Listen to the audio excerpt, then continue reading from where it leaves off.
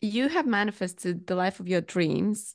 What it is like to manifest it?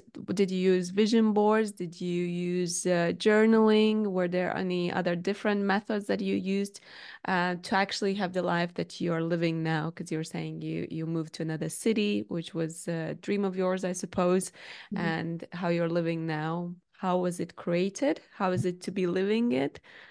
Yeah. So, one of the things I get asked by my clients a lot, because obviously they're all building businesses, is how do I sell my programs? How do I make more money? How do I call in more clients? How do I manifest them?